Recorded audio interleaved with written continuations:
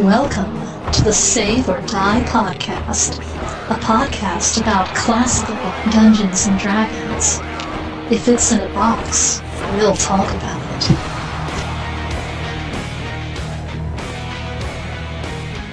Welcome back, folks, and this would be adventure number 5 of the Save or Die podcast, or the SOD podcast. Oh, can I say that, actually? I don't know, guys. What do you think? Well, we're not in Britain, so Yes, right. probably. But we might have British listeners. Oh, so they might sod off. Never mind. So More like they'll just snicker at us. yeah, for they'll probably saying snicker. sod all the time. Yeah. Pretty much. Well, if you just walked into this podcast, then you probably hurt yourself, so because it's pretty vital.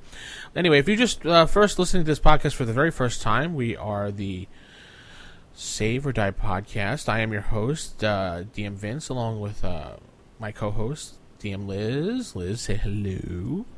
Hello. See? And then we have DM Mike in the background, giggling again this week.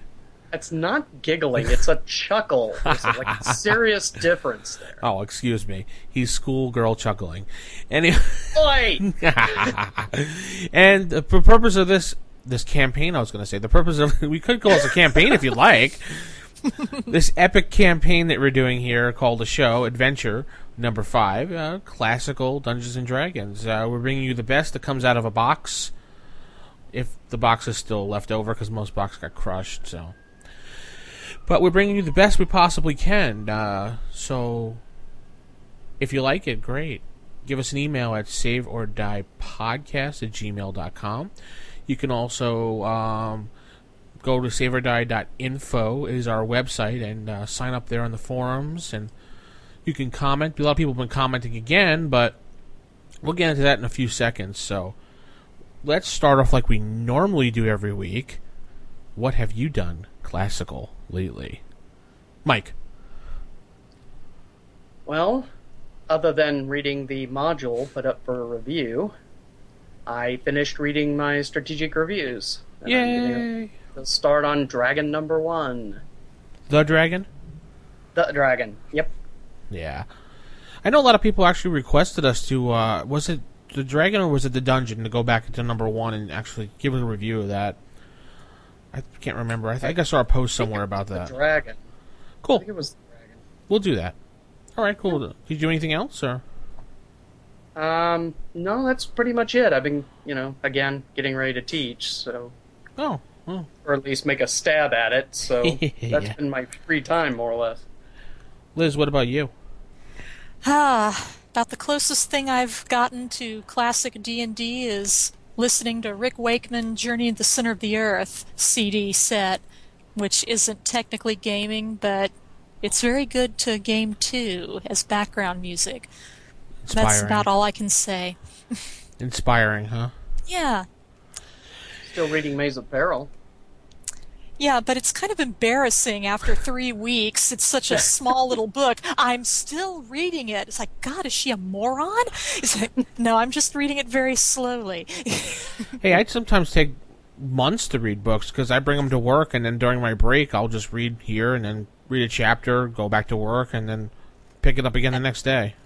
And that's pretty much how I'm doing with Maze of Peril, is I'll read a little bit of it before going to sleep at night, so I only go through about maybe 5 or 6 pages, and then it's bedtime for Lizzie's. Aw, Lizzie and the kitty? Yeesh. Aw.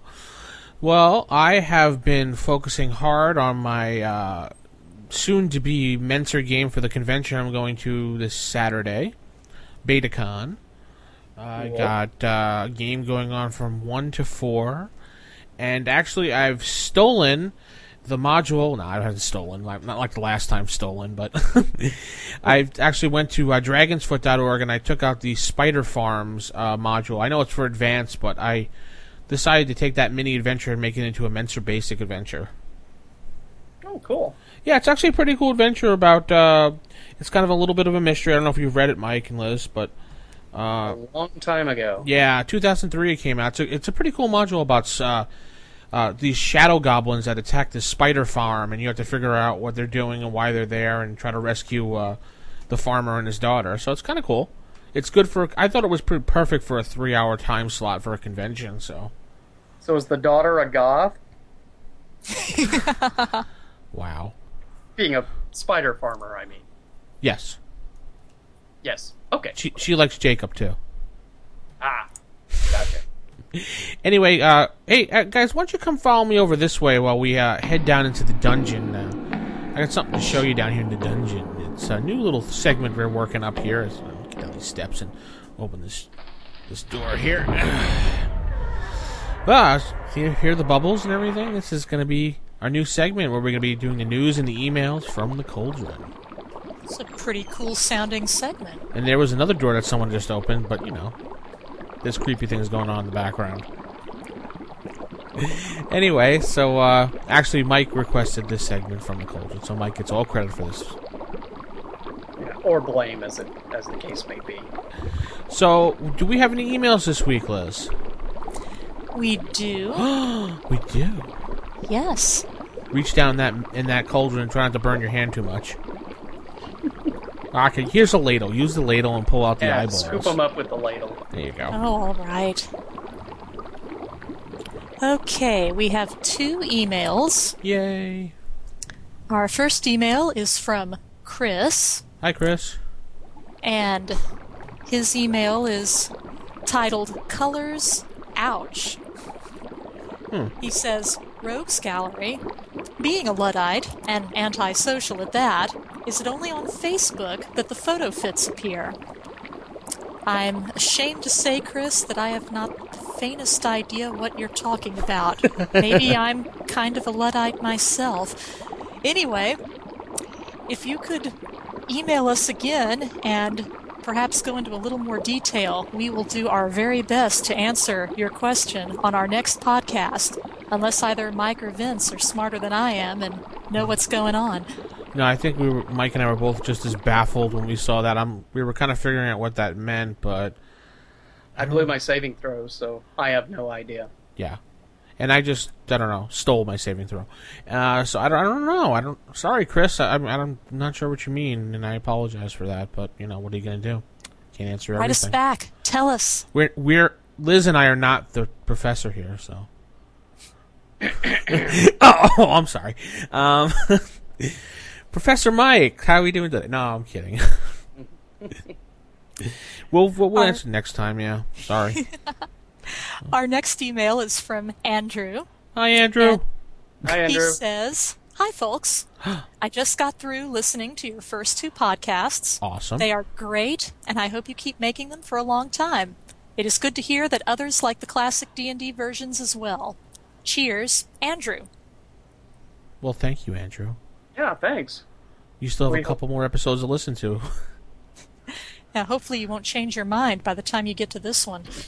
Wow. Not cool. All right, so I guess that do we have any more emails or no? That was it. Oh. That's all I've got anyway. Well, maybe I don't know. I was thinking maybe he meant the first email. I was thinking more about that as you were reading the other email, which I shouldn't be doing, but maybe he doesn't like the colors of the website. Maybe he thinks they're too I don't know, orangey or something. Is it that bad? I thought it was nice. Well, it was hard for me to read when we first put up the site. Well, that was that gray on gray thing I had, yeah. Yeah, it's easier for me to look at now. So, if it is talking about the website, it has gotten better. It really has. I put nice graphics on there and stuff, yeah. And not that 4th edition banner you had up there for a while. Oh, Mike. Hey, I was getting my shot in. Yeah, okay. Yeah. Fine. One and one here. Yeah, also, some people were asking Facebook. You can find us on Facebook. We actually have a URL now. And that would be facebook.com/SaveOrDiePodcast, I believe. Originally, I was going to name it the Sod Podcast, but I figured that sounded corny, so the Save or Die Podcast at the Facebook site. Please join it. A lot of people are chatting up there. We had Rob on there just putting up tons of links for old games, and didn't he put up Targa up there, which something else. Original D&D forums and a bunch of other things. He put white up. box set. Yeah. All kinds of stuff. He was going nuts with links and everything. I was going, thanks, Mike. Rob. Thanks a lot. Is that Rob Kuntz? No. No. Oh, okay. I did notice that there were some former TSR writers mixed in the fanship page there, but I won't say who they are. But they're totally cool for signing up as our friend on Facebook. Yeah. Of course. All right. So, do we have any announcements this week, Mike? Well, the only thing that springs to mind is the announced merger between Frog God Games and Mythmere Games. Now, for those who don't know, Frog God Games is one half of the original Necromancer Games line. Yes. The partner of Necromancer, Bill Webb. Yeah, Bill Webb. Went to create Frog God to do some things for Pathfinder. Anyway, thanks to this merger, he's going to be doing a lot of stuff apparently with Swords and Wizardry, including a new version of the Swords and Wizardry rulebook called the Complete Rules Swords and Wizardry. 128-page book. That's all we know right now. We expect there'll be more announcements as they come down the pike. I know there was a couple things cut out and things added. He was telling me, but I really can't say what they were. I guess you're just gonna have to actually wait. Yeah, hopefully we're going to get more information, and we'll be bringing it in the next episode or two, depending on how long it takes for stuff to gel and surface. But yeah. I think it's a good idea. Not bad. I'm looking forward to it. I liked Bill Webb's Rapanathuk and Crucible of Freya.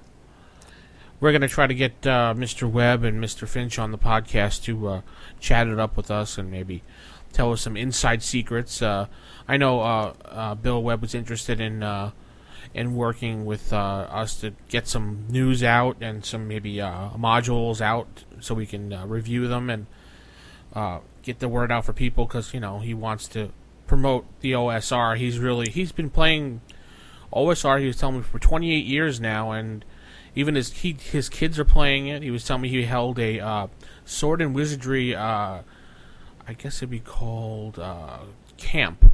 Well, he said it was at his daughter's camp, and he ran a Sword and Wizardry seminar, and he had so many kids sign up that he couldn't control it at one point, and he convinced at least a handful to a dozen of them to convert from 3rd edition to Sword and Wizardry. So, woohoo! Yeah, and they were between the age of 10 and 15, he said. Excellent. Yeah, he was quite happy with that, and so he's a big supporter. Necromancer Games, he said, was not gone. It's still working on things. They still have some things contracted to come out, but he really couldn't comment on what it was at the time, so... No, well, Frog God Games does have their own website. Yes. www.talesofthefroggod.com. I believe we even have a link to them on our Save or Die website. Yes, we do. So you can look around over there and maybe get some more information about the complete rules for Swords and Wizardry coming out. Yeah, it's a basic website right now as he's working on it with actually his wife was doing the website design, so kudos to her.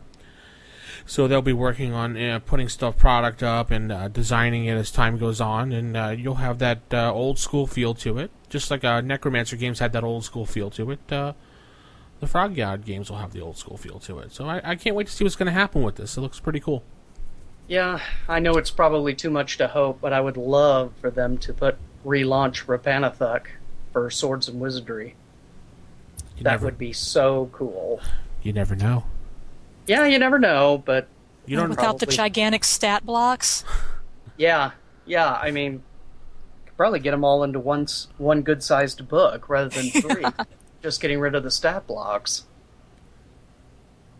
Okay, cool. So I guess that'll wrap up all the news for now. We'll step out of the cauldron room and we'll go to DM Fiat.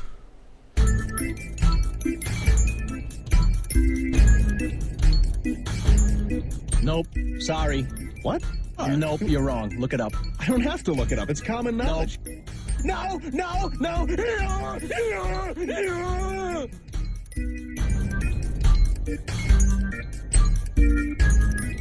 DM Fiat. So DM Fiat. I'd love to bump into this. So DM Fiat, what do we have this week, Mike? Talking about the level of lethality, I'm speaking particularly of player character lethality in campaigns. So characters, not players. I would hope not. Oh, sorry. Yeah, don't kill your players. Kill your characters. They're characters, but yeah. Hey, what was that? Is it DMs don't kill characters, players kill characters? Exactly. Well, mostly. So when you're sitting in a bar and you look under the table and a lich eats your face, okay, that the DM is killing you at that point. you might be a redneck. Oh, sorry, wrong phrase. It just You might be a killer GM if.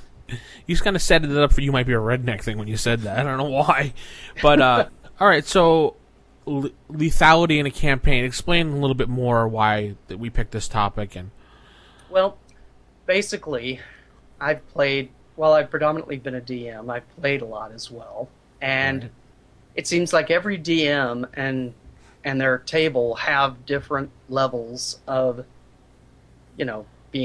of killing off characters. I mean, there's some where literally one wrong move and your character is dead. There are others who I've heard actually say, unless you do something stupid, you're probably not going to die. And then I've heard some people say, for the first 3 to 6 sessions, I go ahead and tell my players their characters will not die. And that's a good thing because it encourages them to do weird, swashbuckly type things. Okay, so you're basically saying there is like let's think Star Trek in the holodeck when they have that safety feature on. You can do whatever the heck you want, but you'll just never die no matter what you do. Yes. Why? I don't agree with that personally, but I've heard of it. Okay, so the stance that we're having here today is, or I should say, the stance either do we do it or we don't do it. Is that pretty much our stance and how we feel about it, or? Yeah. What you do in your own campaigns? What do you think is good or not? All right. My personal opinion, Okay. and I'll start off, Oh, sure. is that you've got to have a certain amount of lethality. Right. Even just bad luck, because bad luck happens in the real world. I mean, you can plan everything to the nth detail, and then just that wandering monster coming around the corner can mess up all your nifty little plans. Right. That being said, I don't generally put a dragon in a first level module. At most, I might put a 4 or 5 hit die creature, but it's generally one of those. There's no reason for you to mess with that monster, and if you do, you deserve to die. One of the modules I wrote for Castles and Crusades, Shadows of the Halfling Hall, there's a bone golem called a Bag of Bones in a room. Mm-hmm. And, first level characters, this thing's 5 hit die. And Yeah. you go in there, you're probably going to get your butt handed to you. Oh, yeah. But of there's course. no reason for you to go in that room. But it's there. Right. It's there to teach, it's a monster, we must kill it kind of mindset that are along a lot of players nowadays. You mean, the newer edition superhero players. Right. Or we've got to clear the level before we can face the big bad evil guy. And no. It's not an MMORPG, so. Right. You need to know when to run. Got to That's know as much of a when skill to as go, anything else in know D&D. when to fall, know when to walk away, know when to run.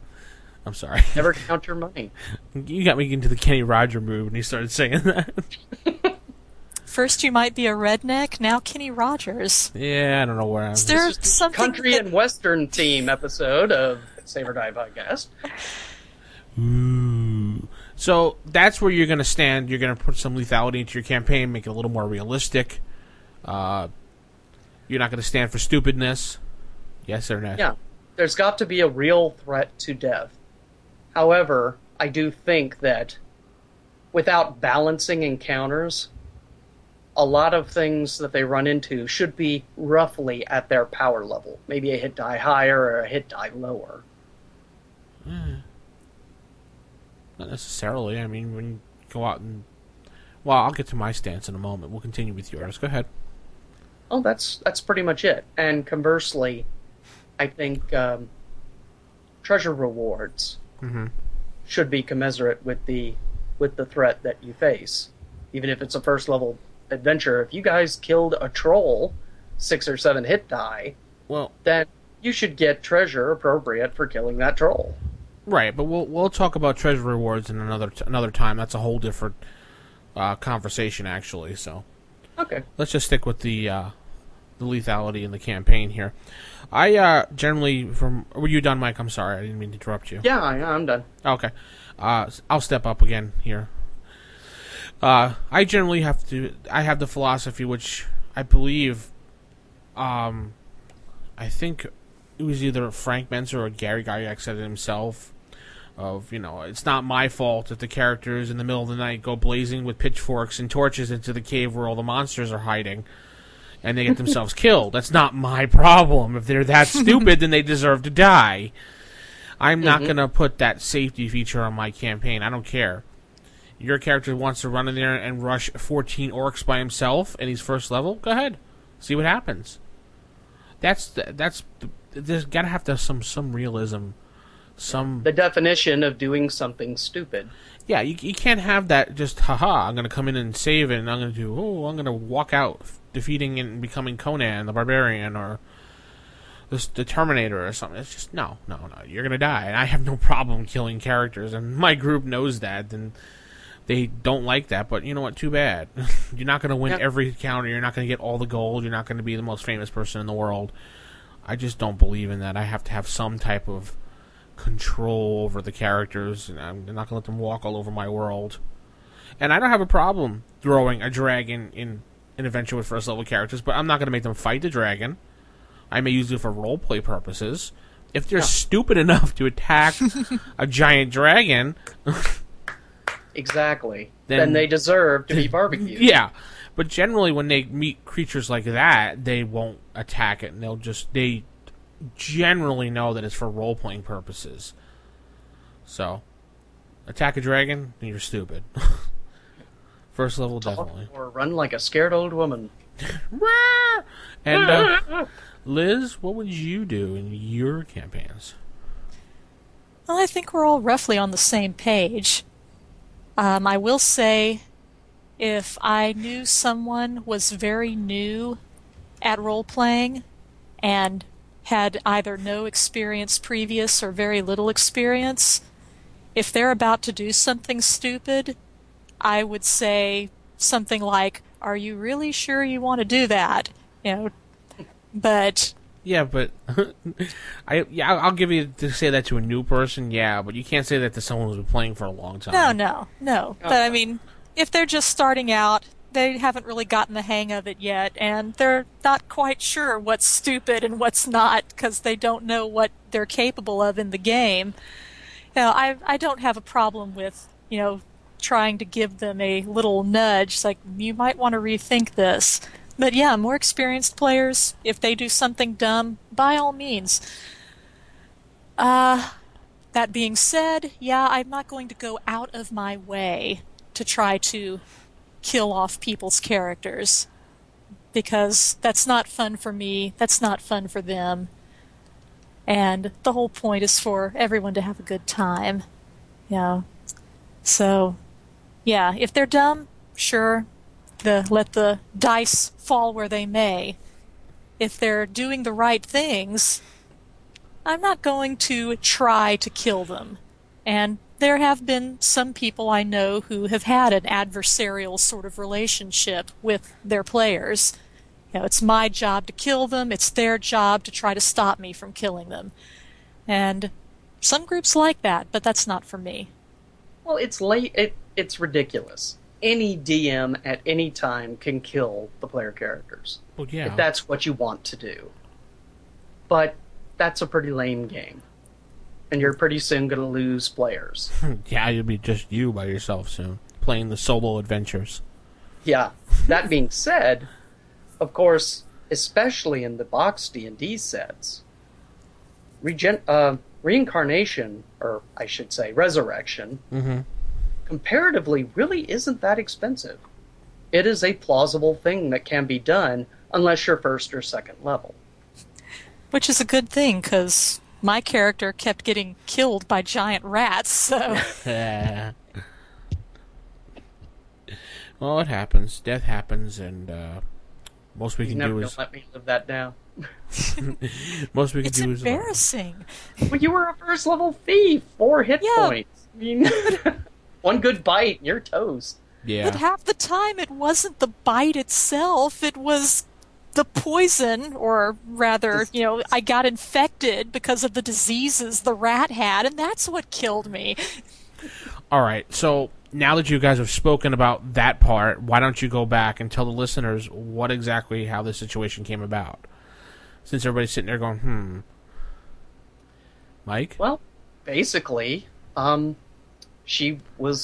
character, along with a party, doing the thiefy thing, was in the front, and they had turned a corridor where part of the corridor had collapsed into this kind of rubble area, and basically if you go down to the bottom to take any look-sees, you get attacked by giant rats. Okay. And that's what happened, and she got killed. So they pulled her body out, went to a prior room that had empty sarcophagi, and stuck her body in there to basically until they were finished in the dungeon, and then they would go back and they got her resurrected, and they did. And then they went in again, and another giant rat killed her. So they went back to the sarcophagus room, stuck her in there. So it was a repeating cycle over and over again? Well, not more than twice. But Still, now, I was starting to think I should maybe have my name on that particular sarcophagus. maybe it was meant for you. A scroll of protection against giant rats. Yeah. That's another good issue. With parties, just throw your companion in the sarcophagus, and leave them there till the end of the adventure, or are we going to just go all out and be the whole total buddy and stop everything we're doing and try to save them as much as possible? So, yeah, I mean, some decide to do that. Okay, we're leaving the dungeon and we're going to keep his body out near the horses or whatever. Or there's some that, hey, we can use him to wedge this door open. Or throw the dead body at the attacking monster and hope that He'll eat the dead body, and we can use this period to escape. Yeah, I remember my first experiences playing was me, actually, when the great Joe DM, as I've said many times, ran adventures for us. Yeah. Anyway, when he used to run adventures, it was usually just me and my friend playing the games when we first started playing. Mm-hmm. So a lot of times one of us wound up dead, carrying the other person around. So, on a side note, did y'all have henchmen? No, surprisingly not. We did not have henchmen. Yeah, when I was gaming in Mississippi and then here in Texas, I have found very few parties that hire henchmen. But I've heard it was pretty standard up in the Great Lakes region for gamers. The torchbearer and the hirelings, henchmen, were just expected. Yeah, we didn't do it either. I don't know. Yeah, my issue was just that with just carrying the body around was kind of funny, but that is a good point. Henchmen, using them in your campaign, why no one really does, but the Genevan area they did. I remember there's another podcast that you can listen to. Was it Expedition to the Ancient Academy? Have you guys heard that one? Yeah. Remember, I don't know if you go take a listen to that podcast. It's excellent for the first 4 to 7 episodes. They're using Moldbay Basic D&D, by the way, and they're basically recording a game session for those listening. It's an actual play podcast with pretty decent sound, but then they go into other funny games halfway through it. So just listen to the first couple. Anyway, when he sets up the adventure, the DM goes old school, by the book rules, and he encourages his players to hire. I mean, the group has 7 people in it, and they still each hired a henchman. So they had this entourage running around. But to a degree, that's what the original game was written for. Yeah. I mean, you were expected to have retainers, hirelings, cronies, henchmen, whatever. So were they your red shirts? Yes. Instant expendable?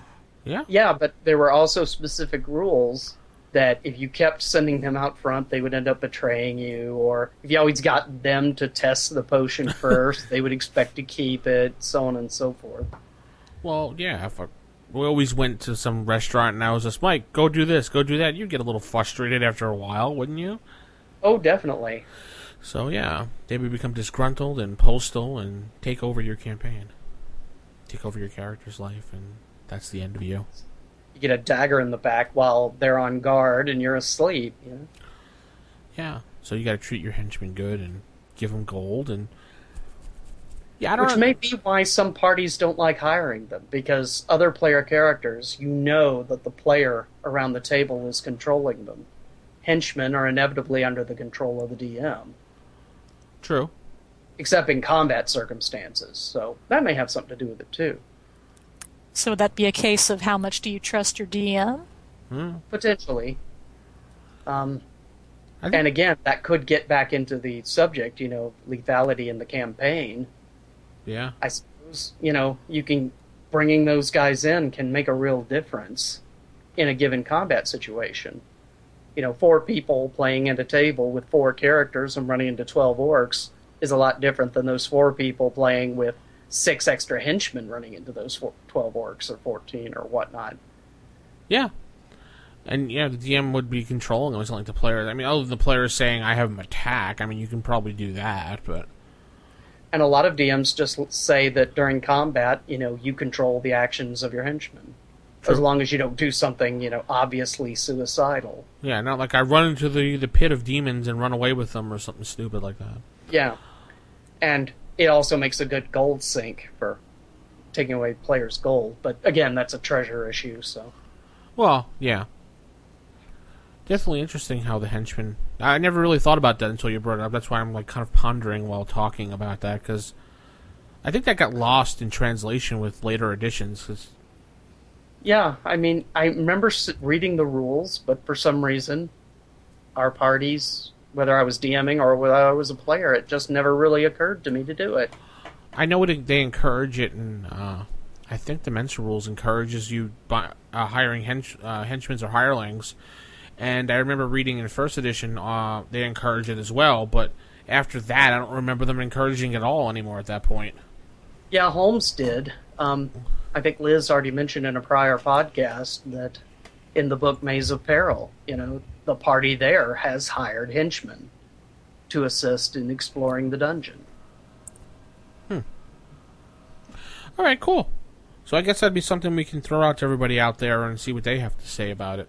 Henchmen and lethality in campaigns. What do you think? Yeah. What do you do at your table? How lethal do you think you are? Do you think, a certain way is best, another way is, weenie or whatever? Weenie. On that note, we're going to head into random encounters.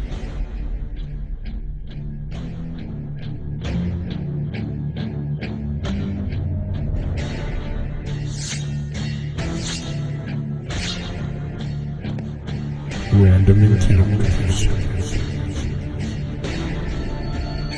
So, random encounters. Vince giggled, by the way, at the end. That wasn't a giggle, that was a manly chuckle. No, that was a schoolgirl giggle. Definitely a schoolgirl giggle. Yeah, all right, Mike, all right. See how it is going to be with this podcast today. Well. Professor Mike. So I have to separate you two? No. He started it. He started it. He started. No, we're not going to get into He that. was on my side of the podcast. Anyway, in Random Encounters this week, we have jellies. We're going to talk about every type of jelly possible. So I would like to talk about Smucker's grape jelly. That's a good one. Wait. Die, heretic. Oh, you meant like gelatinous cube type things or oozes? Yeah, jelly monsters. I saw the topic jellies. I'm thinking he wants to talk about like peanut butter and jelly, or... It was the exclamation at the end, wasn't it? Oh, so I should have said jellies.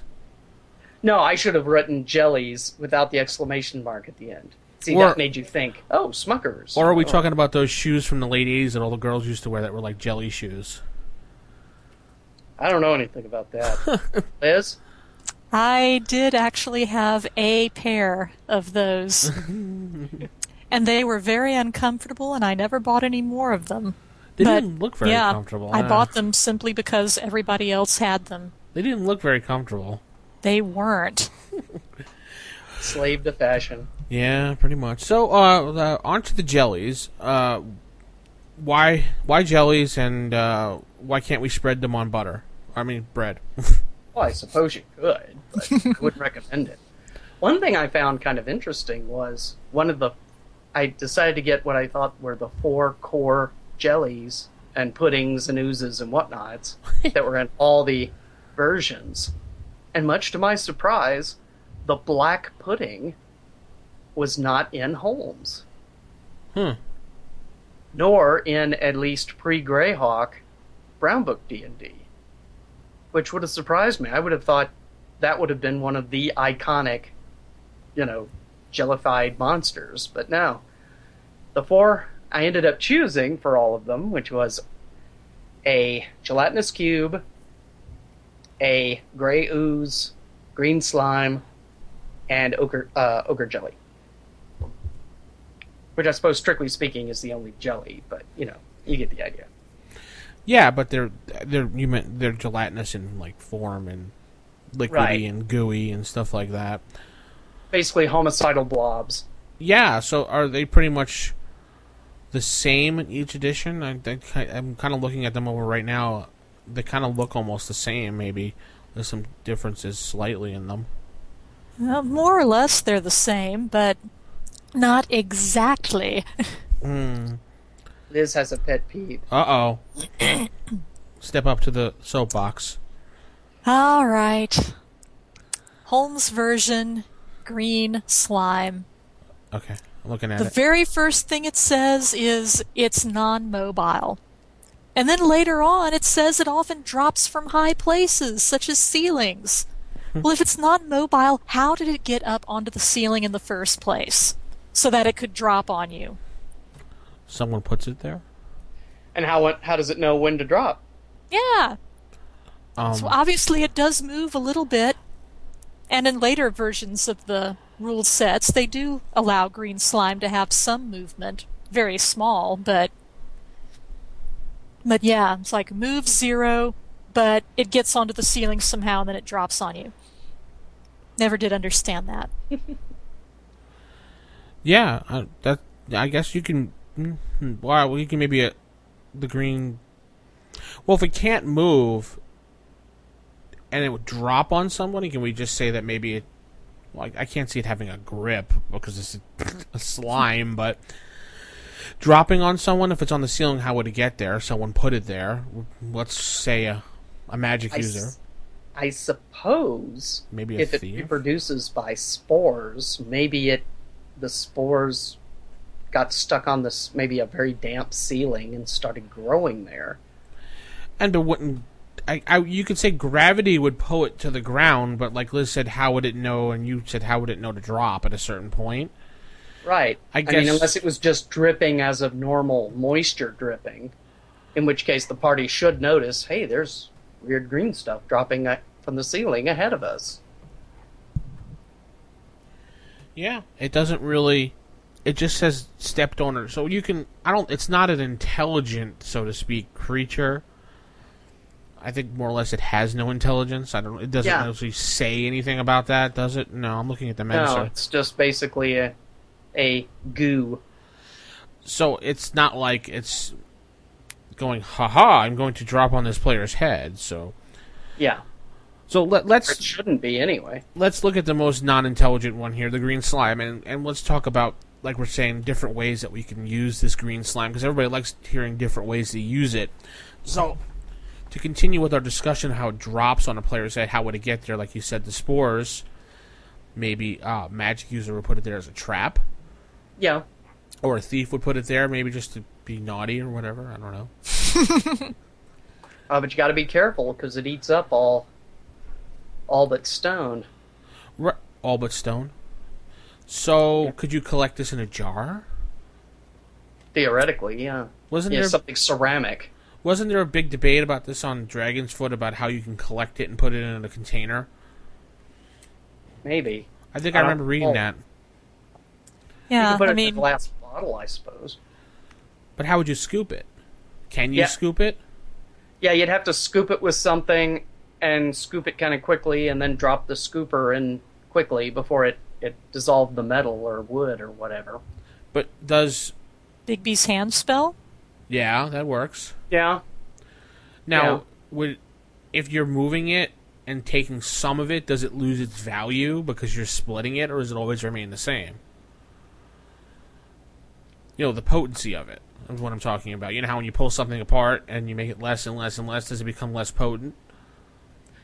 I don't think it would. I mean, the other jellies and oozes and things, they pretty much specifically say if you split them, they just become 2 or more smaller whatevers, and they're all attacking you.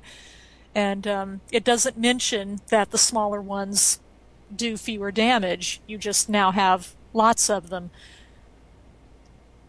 I like the fact that in the mental one it says if it's not taken off or burned off, the victim completely becomes turns into green slime. Yeah, that's Yeah. Equal like that in mass. Holmes too. That's kind And you of can't scrape it off. yeah. That's kind of drastic. You become a big green slime blob. I wonder where they got this creature from, or decided green slime. So how would you guys put it in your campaign? Like pretty much like you said, over a door or under a door, and I figure it would probably grow in caverns where there's a lot of moisture, since they imply it's kind of a slightly vegetable matter. Without directly saying it, that's kind of the impression I get. Kind of like algae. I was going to say, I'd have it hiding with some non-lethal, algae pools or moss, and, you're in the middle of it before you hit the actual dangerous green slime creature. But wouldn't it turn that other moss and algae into green slime? it would absorb, like it says here, it would become it. Unless, I suppose it could be in patches, and it's just one more patch of weird color. Well, as far as the Holmes rule states, it only talks about turning flesh into green slime. It does not say a word about turning other stuff into green slime. Now, it might be different in some of the other rule sets, but if I was doing a game in Holmes, I would take that as read that it's only going to turn animal flesh or human flesh into green slime, and other stuff will be left alone. Well, it does say it eats away wood and metal, so... Yeah, it says it in the Mentor one as well that it would be flesh. So I guess Mike's theory would work if it would be in... Or Liz's theory, I'm sorry. If you walk into a pool of algae, whatever, and then you finally get to it itself. Right? Yeah, I can see there being an argument at the table about it, but that's probably what I would do. I would think putting this in front of a cave, somewhere inside of a cave, and you're exploring it, and your players hear like the drip of it falling down, and they try to figure out where it's coming from, and then drip falls on somebody. Yeah, especially if it's across a corridor that they feel, or passageway they absolutely feel they have to pass under. Yeah, they might risk it. Having to time the jump. Huh? Timing the jump so that it doesn't splat on them as they leave. Yeah, or something like that. Or if, they're in a bunch of natural caverns with a lot of drippy anyway, they may just figure, oh, it's just more drippy. So it looks a little green, so what? Yeah. DMs can always hope. This is not a very lethal, but it can be, but a not very, I'm trying to think, dangerous thing to encounter, but there's always ways to use it so you can have fun with it. I mean, I think this is more one of those DM have fun type creature type things. Yeah, it's kind of a fantasy equivalent of a landmine. Or a fantasy equivalent of an episode of You Can't Do That on Television. Okay, so moving on to the infamous gelatinous cube. So it's Love a this big, monster. giant cube of clear jelly. How does it stay in cube form? I assume they mean it's a cube because it generally, at least, was expected to take up all the passageway of a Oh, okay. corridor, and thus, by definition, it's sort of cubed. Because like the pictures I've seen of gelatinous cubes over the years is like a big giant 3D square with like a face on it. So Really? A face? yeah, it's like kind of like teeth and eyes or something. Oh, okay. Like I've seen depictions of it. That's what people have drawn and things. So Okay. Well, the original one, though, it's basically an amoeboid. yes, You touch it, it paralyzes you, and then it slowly engulfs you. Because it's got a pretty slow movement, too, doesn't it, Liz? Well, 60 feet per turn, Holmes, Which is which, basically half normal movement. yeah. yeah, they have 60 feet for Menser too, and this is 20 in parentheses. I like the fact. Is there a surprise factor in the Holmes edition? Because I know Menser has actually a big surprise factor of 1 and 4 on a 6. And since they're kind of clear, Yeah. it would be very easy in a low-lit area of a dungeon to walk right into one, perhaps, unless you've got it glimmering off the torchlight as you approach. Yeah. Actually, what you could do is you can hire a gelatinous cube to clean up your dungeon or your house or something, because it said it moves through the rooms and corridors of the dungeon, sweeping the halls clean of living and dead material. So, it could be a housekeeper, if you think about it. Oh, yeah. Well, that was one of the points I was going to make. If you're in a dungeon and you roll a wandering gelatinous cube, I find it hard to believe that a cube would be active in that dungeon and you wouldn't have noticed, wow, these halls are really clean. They're spotless. You could eat off this. What the... But you know what I love about the gelatinous cube is the things that it can't devour or dissolve, and it's like sitting there in the cube just taunting the players as they're getting absorbed. Oh, yeah, like coins, magic weapons, that Yeah. sort of thing, just stuck in there. It's like a fantasy Cracker Jack box. You kill it and then you see what's inside. You kill your Cracker Jack box? Every chance. Well, I can't now because they sell them in bags now, no boxes. So, oh well. But still, you used to kill it? It deserved it, man. Well, Cracker It Jacks. deserved every Cracker bit. Jacks kill you to begin with, so. So it paralyzes its victim. Saving throw versus paralyzation. Same thing in Holmes, Liz? Yes. Okay, so we were on the same page with that, and then it absorbs the creature the victim, the player, not the player, the character. That'd be funny if it absorbs the player starts getting sucked in. And I hate it when that Kind of happens. plays into what Liz was talking about, walking right into it. yeah, It's like, not only do you walk right into it, but there's a good chance you will not then be paralyzed and can't pull out as it just slowly absorbs you. and then you can't warn the people behind you. Yeah. I'm looking at it right now. It doesn't say. All right, say you would get absorbed by it. Now, are you going to die of suffocation? I would think so. And of course, it eventually will absorb your body as mass, leaving the your touch- armor and weapons and... Now, Touch of the cube causes 2 to 8 points of damage as the creature seeks to devour its victim, according to Holmes. Yeah, it's 2 to 8. Actually, it doesn't. I don't see. The Menser one actually doesn't. Yeah, 2 to 8 plus special. It says. Which I think is the paralyzation, isn't it? Yeah, it is the paralyzation. But one thing I was always thought about, since you put up a good point, it's cube because it engulfs the whole entire hallway. Mm-hmm. Wouldn't you hear this thing moving through the hallway? Wouldn't you hear like a A slurpy sound? yeah, like a or something, or scraping against the ground, or Well, since it's taking up the corridor, one will assume that it's moving its bulk by wiggling its mass. And since it totally takes up the hallway, there's no place for sound to reach you. So if it's moving toward you, you might not hear anything. If it's moving away from you, you might. Well, because I mean, we've all shaken Jello cubes around before, and if you do shake a Jello cube hard enough, it does make a sound. I know I've tried. Don't ask me why, but we have. Okay, and you're picking on me about the Cracker Jack box, whereas you're abusing your Jello gelatin. Jello, buddy. All right. And so it does make some slight of like a vibration sound. So I'm just wondering, like maybe like you're right, you wouldn't hear it coming towards you, but you hear it going away from you. Yeah, possibly.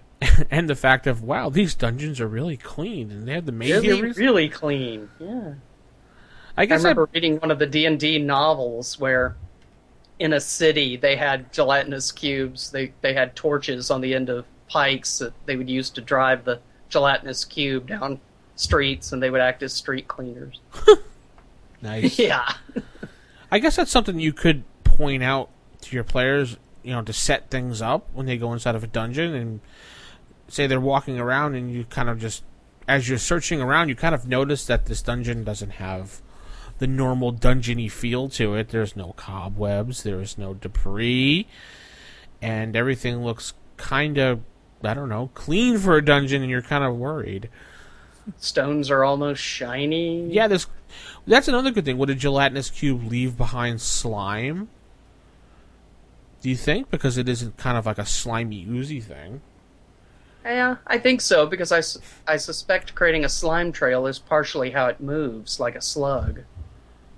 Yeah, granted it would dry up eventually like a slug's slime trail after a while, but let's Right. say it passed through the hallway and the characters just come down and it just left the area a couple minutes ago, they would see shiny rocks. Yeah. Yeah. If you touched a wall, would you have that deadening of the skin of your hand? Yeah, it'd be something cool, yeah. I'd say so. The paralyzation, does it come from the slime itself, or does it come from the gelatinous cube? We don't know. Yeah. I guess that's where the DM Fiat comes in. Exactly. Even though it's not DM Fiat segment, but, Random counters. But Random DM Fiats. Yeah. And stuff. Yeah, and stuff. Really awesome. But, yeah, that's a good point. So, the setting this creature up in different ways of using it is pretty self-explanatory. I think we've gone over various different things. And I like the Jello analogy. You could have cubes of Jello laying in wait in your refrigerator if you're planning on having a gelatinous cube. Just plop one down.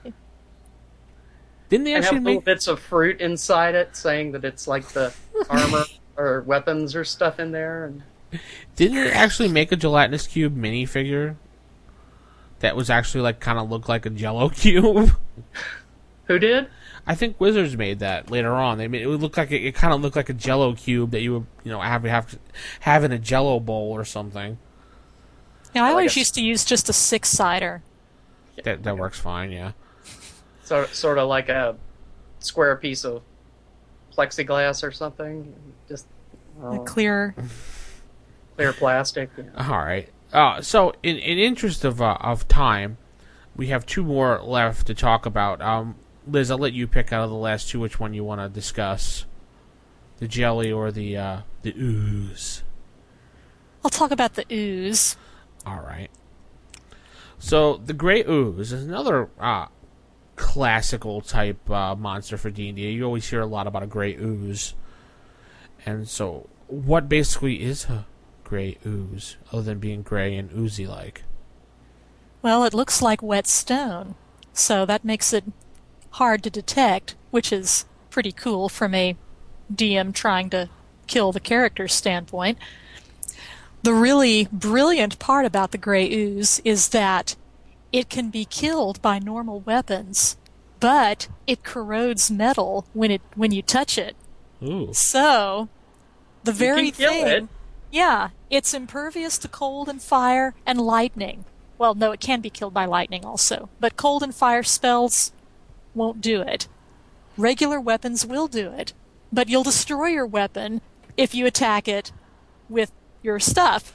So it's a brilliant conundrum. It's like, oh, I've got to kill this, but I'm going to ruin my sword. Crap! It's kind of like a rust monster, but cooler in a way. Does But oozier. Yeah. So it gets on the weapons, and how long does it take for the weapon to start corroding? Says one turn. One now, is turn? that a combat turn or a regular turn? I'll assume a combat turn. So Items, it doesn't yeah. take that long at all. What does it say in Menser? Menser says to destroy the normal. The acid will dissolve and destroy normal armor or weapons in only one round, and magical items in one turn. So I assume their main turn is in one complete turn. So. Yeah. Huh. So yeah, that's pretty rough.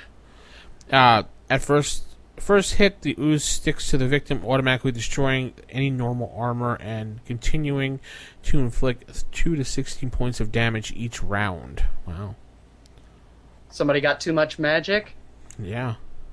Sick a gray ooze on him. Wow, layer may contain 1 to 3 oozes, possibly, with special treasure. A mommy, daddy, and baby ooze. Oh. So I'm trying to think. Why would they have special treasure? They would eat it, wouldn't they? Well, if it's not metal, Yeah, okay. It said possibly with a special treasure made of stone, DM's choice. In the Mensa rules, it says that. Okay. I'm trying to figure out ways to use a gray ooze that'd be kind of cool, because, I don't see much use out of a gray ooze. I guess there's the obvious drop down on the players, and that would work. Player characters. Yeah, because the gray ooze does move, unlike the slime. Mm-hmm. But, it's just drop everything on the players' heads. yeah, just drop all the players. Yeah. Drop kobolds on players' heads. Sure, why not? I was waiting for the kobold reference. No, we're going to be kobold-free and smurf-free this episode, okay? Except that you just said that, so we're not. Well, we're allowed to reference it really... Be quiet, Mike. Anyway, so it's a neutral creature also, which I noticed that, like, the green slime is lawful. How is a green slime lawful? I noticed that myself. It's like, That's what? why I wanted you to double check in Menser, because I saw that. I was like, huh? Maybe that was a typo in the copy I had. Actually, this is definitely worth looking up now that I noticed that. Let's see here. Wow. That's it? Yeah. And how green slime has a pretty good morale, oddly enough. We were talking about how a green slime would retreat from combat. Very slowly. It doesn't move. Green slime. Except when it does. It doesn't move, though. Doesn't it? No, it has Doesn't a 0 movement rate, I think. Oh, in Menser? I thought it moved a no. little bit. It moved 1 in parentheses. Yeah, like teeny tiny amount. Is that like 1 inch or something? 1 foot. I know I should have had this ready, but I didn't think there was that much of a discrepancy. But oh well. Oh well. But yeah, I mean, gray ooze. The best way to use it is, I would suspect, anything where you can take advantage of its ability to look like wet stone. I mean, no. I want to say that you are 100% correct when you type that out, Mike. It is a lawful creature. it is lawful. We have the That has Grey gotta Ooze be a Magistrate. I don't know. Green slime That's magistrate. gotta be a typo. Gotta be a typo. It probably was there any like errata put out for the Mentor set? I don't remember seeing any. Yeah, I don't know either. I suppose if there were, it would have probably been in the rules cyclopedia, but Bah. I didn't look at that, so because it's not in a box. Yeah, But, and I'd like to say I don't really support the rules encyclopedia. I don't know. I don't like the system. That's just my thoughts. I guess Anyway. that's something we should email Frank about and see if maybe there was some story behind why he made the green slime lawful. Or the gray ooze. It was the green slime. I missed It was the green earlier. slime. Okay. Yeah, the green slime was the lawful one. Yeah. Lawful. It is very very obedient and orderly in its consumption of flesh or whatever. Yeah. It's All right. true. Well, if you guys have any errata or you have any story behind all this, you can give us an email, and Mike will happily pop up that email and not forget about it and read it. Well, I'll get it. Liz will read it. Yeah, that's what I meant. Yeah. Yeah. Save or Die Podcast, gmail.com. So, Idea for the gray ooze. what's that? At the bottom of a small, like in a hallway where you have it flooded, Yeah. clear water, but it's at the bottom, so it looks like wet stone. So you walk right over it. Or you could have it at the bottom of a pit trap. Even better. Of course, you would have had to trap the gray ooze down there first, and then had to feed it. So, unless it's you're invading a dungeon that is currently occupied and organized, that would work. Well, in B1, when you're randomly rolling monsters, was any of these monsters in B1? I don't remember. Do you guys remember offhand? No, I have no idea. I guess I don't think so, but I wouldn't swear to it. because that'd be kind of interesting to have a randomly rolled gray I know I've ooze. seen gelatinous cubes Yeah. in a lot of wandering monster tables, and Yeah. that was always been my gripe about it. Of course, Yes. since you could write in your own monsters in B1, you could have one. But I Oh, don't recall if one is specifically in a table for wandering purposes. All right. That'll cue us into our last segment of the night. And products of your imagination. Ochre jelly, you'll just have to wait. Yes, it will have to wait. The Dungeons and Dragons game. Products of your imagination. Products of your imagination, as I've stated, is our last segment of the night. And we're actually going to be doing another review. Ta-da! Review. Anyway, we're going to be... Mike, you got the email about this from the creator of this module. Do you remember exactly how it went? Well, basically, he was just sending us a code to get a free copy of the module, and basically asked us to take a look at it and give a review. And his name was Peter, I believe his name was, Peter Spahn? Yeah. And the name of his module is Blood Moon Rising. It is a Labyrinth Lord, which I love, adventure, designed for 3 to 6 first to third level characters. So we're already doing good because it's Labyrinth Lord and it's old school, so we're doing definitely good. I don't know what SNG is. That's a little symbol. I guess maybe that's the name of his company. I don't know. Or the people that produced it. You see that, Liz? No, yeah, I I see the logo in the bottom, but I don't know what SNG stands for. I know nothing. No, I don't see any. Small niche games on the inside front cover. Small Niche Games. Okay, cool. So I guess you can go to Small Niche Games and you can download this, or you can get this through Drive-Thru. Drive-Thru RPG, yeah. I wonder if it's on Lulu too, maybe. Okay. And so Blood Moon Rising. So what did you guys think of this module? Well, the hard part is going to be to talk about it without giving any spoilers. Yeah. So is there any type of synapse we can give of this, or? Well, I think we can give the setup, which Okay. is basically the heroes, the adventuring party, which may or may not be heroes, are starting in the village Of Gatherton, I believe it was. Yeah. It's during a I don't have it open here, but it was during a festival. I should open it. Okay, hold Yeah. on. It's during Saint, a local hero festival, right? right, Yes. for the local saint, what the town is named after, Saint Garen. Garin. Targaryen. Okay. And the games are kind of like, some stuff you'd see at a Highland Games, though there is one of them which is basically a sword fighting type tournament. So he says in his module, the Blood Moon Rising is a free-form sandbox style adventure.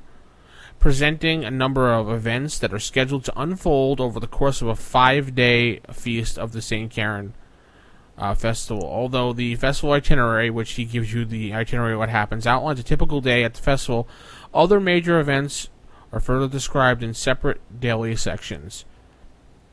Everything's been spaced out to accommodate low-level characters, with plenty of downtime provided between events to allow the party time to heal, memorize spells, interact, and explore the village and its surroundings, and follow up on leads and plot hooks. So this kind of looks like, right off the bat, looks like he has everything planned out. It's going good. There's plenty of role-playing aspects going on with it.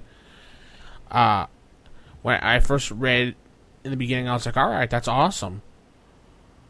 I always love adventure and things people can run around and role play for. So the events go ahead, Mike. And events that happen, frankly, regardless of what the players do.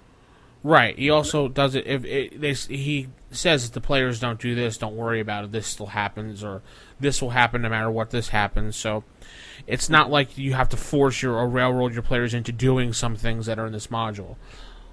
Like he said, it's a sandbox thing. Yeah. And for that, I think he definitely succeeded. Yeah.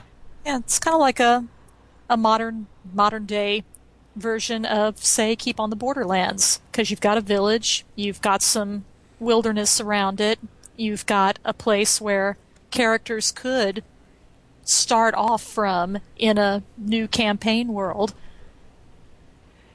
So I really did like the setting for Blood Moon Rising. I thought it was pretty keen. Had some nice NPC characters in the back that you could use not only in this setting, but if you wanted to have some of them show up in other adventures. There's a group of, I don't want to say wandering minstrels, but kind of like an acting troupe, which is part of the NPCs that are provided in the back. And you could have them show up anywhere you wanted. Yeah. Even apart from just being at the village. And to play into last episode's random encounters with NPC parties, they have an NPC party, the Wilder Company. Bum, bum, bum. Act as kind of rivals or eventually even enemies to the PCs. Yeah, definitely. I also like the artwork as far as he gives you a nice little map. Simple, to the point, with the numbers on it, not this elaborate, schemed out map. So I do like that part, definitely. Yeah. Go on, Liz. We interrupted you. Sorry. I think I was pretty much done, but okay. Liked the setting, liked most of the NPCs. There were a few, I would say, overused tropes that, well, I find them overused as a female gamer. The farmer's wife who's trying to make trouble. I won't go into how or who, but some of the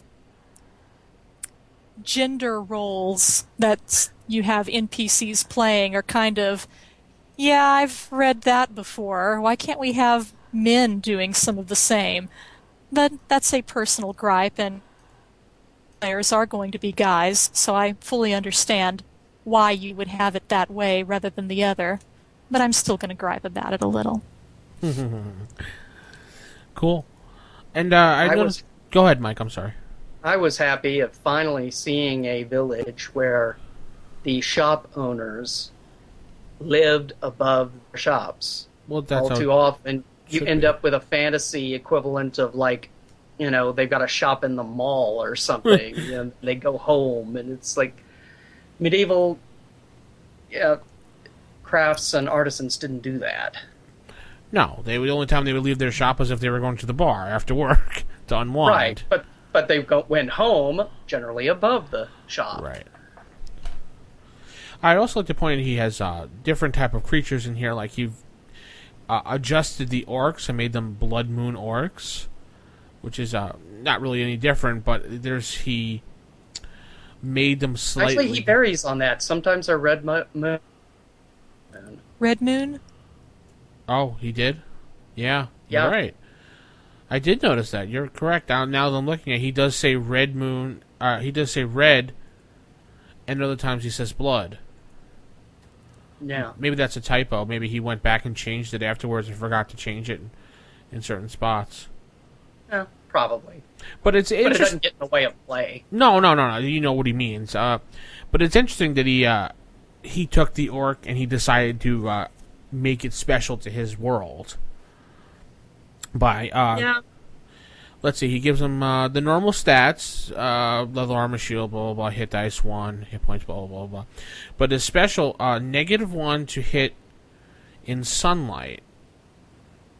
So, and he gave them moon-shaped trinkets because they're blood moon orcs. But that's kind of cool. I always like to see different creatures made out of like the traditional creature. Like in the one module that I'll be running for the convention, the Spider Farm, with Stuart Marshall, he actually made shadow goblins, which are different than the regular ones. So I like. So you don't have the guy who's memorized the monsters in the back of the rulebook go, aha! Yeah, I like that because they're like, haha, it's a goblin, but the DM can go, haha, it's not the typical goblin. I like stuff like that. I don't know why. Though I must admit, the way the orcs are brought into the module bothers me a bit. Really? Why is that?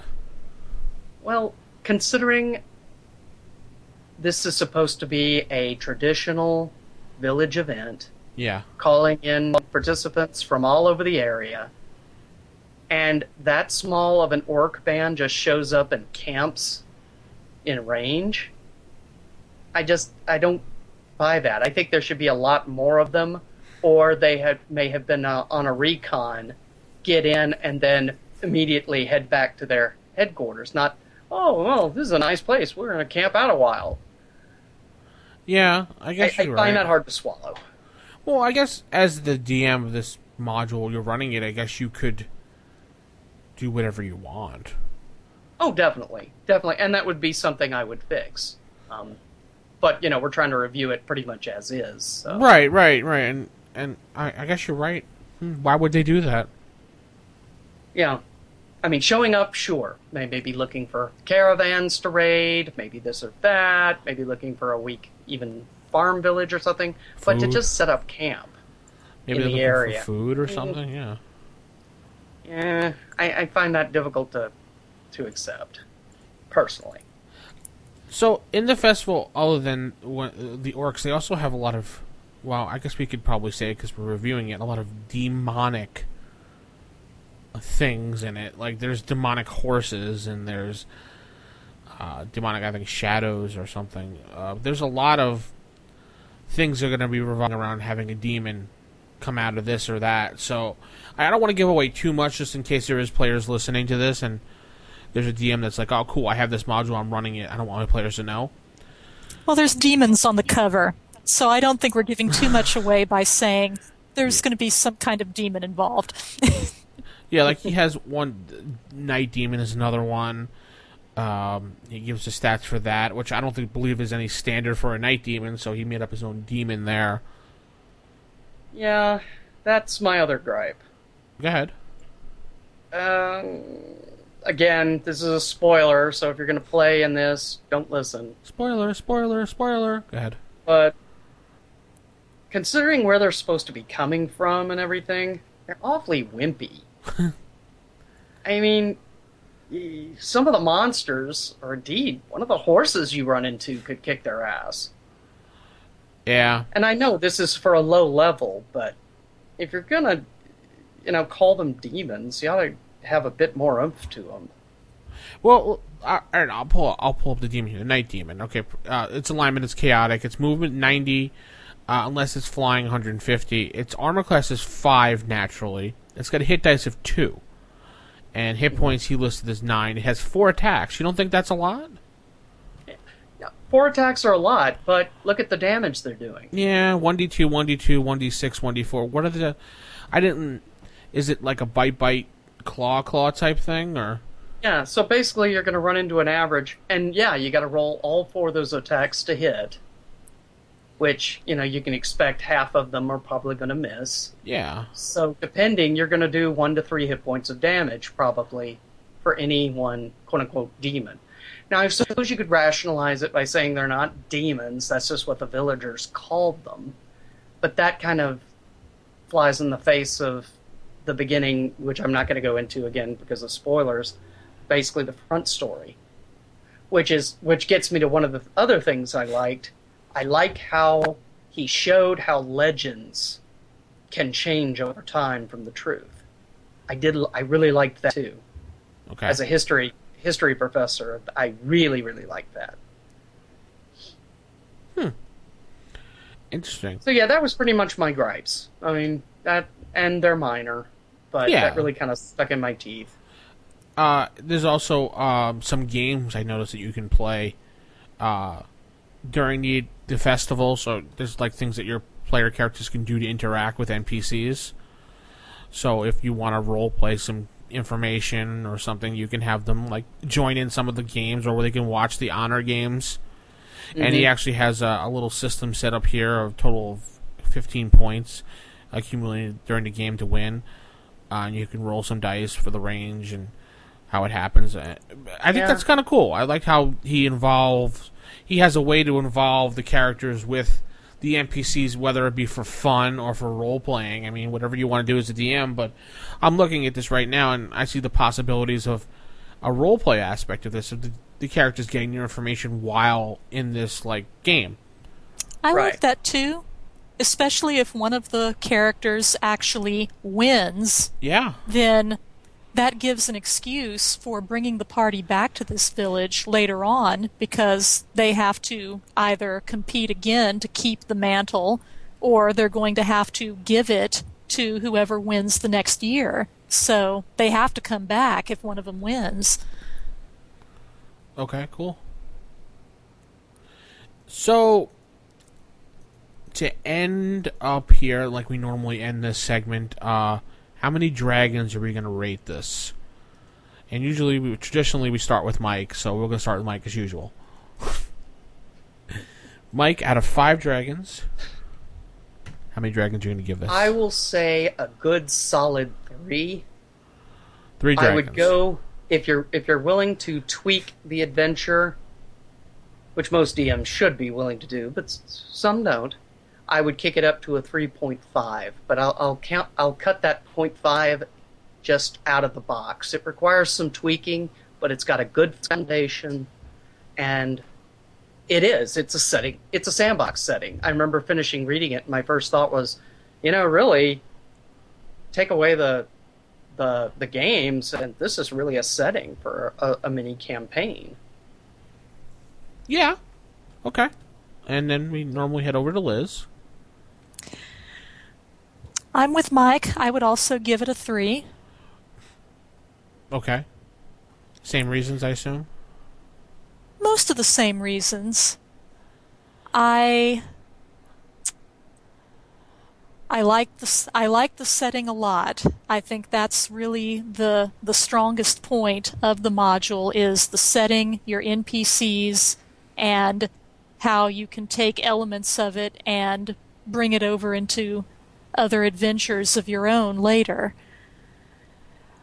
The adventure itself, if it was me, I'd probably try to break it up and say, when your first level characters come to the village to begin with, I'd have them just deal with the orcs, and when they come back again, maybe after they've leveled up a bit, then have them deal with the demon aspect and make the demons a little oomphier. That's probably what I would do with it. Yeah. But that's personal. But yeah, I think it's a great setting, and it certainly deserves a 3 just on that alone. Okay. Cool.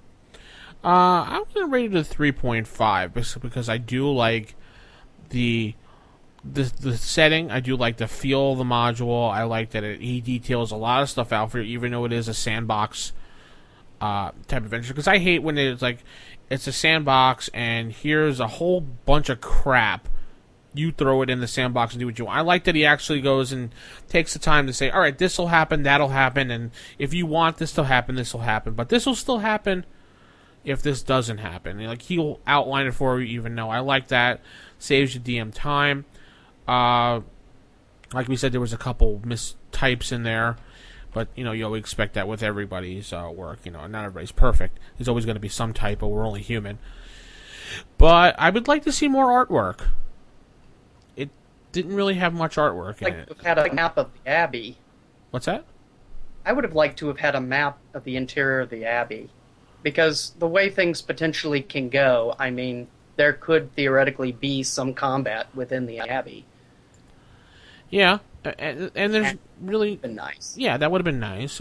But there's no real artwork. I mean, when you read the original ones, there was always artwork in it. So, that's why. There. I mean, I'd like to see maybe some of the other creatures, maybe like a depiction of what he thinks they look like, just to get an idea in my head. It would have been cool if maybe he had someone draw a picture of a demon grub, because that's one of the monsters in there, just to see what a demon grub looked like. Yeah. I mean, he gives a description of it, which is great. Tells you what the monster is, gives you the stat block. But still, I'd like to see what he thinks a demon grub looks like. Or his artist's depiction of a grub. Yeah. So, overall, we're going to be saying this is probably about a 3 dragon. Module, worth the download. Because anything... definitely. 3 and up is always worth the download. Anything below 3 is iffy, in my opinion. Yeah. A 5 is definitely worth the buck.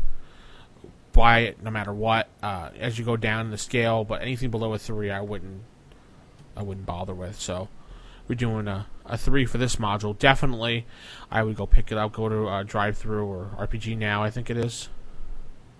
Yeah, and Blood Moon Rising, and download a copy, and you'll be surprised. You might have some fun with this module. I'm thinking about maybe giving it a test run if I have some time at the convention on Saturday. It looks like it's not bad. I mean, I might want to run this just to no, see. definitely not. And I look forward to seeing more modules from this guy. He might, and you said it was small niche games, Liz, what you saw? Yes. So maybe there's a I don't see a website link for it. Usually they put it in there, but I don't see one. So maybe if we do a search and we find something, we'll put something up. Or maybe if Peter emails us again, we'll talk to him about that. Anyway, if that's all we have, I think that's going to put another close on the show this week. Another sad goodbye. Another ripped shirt.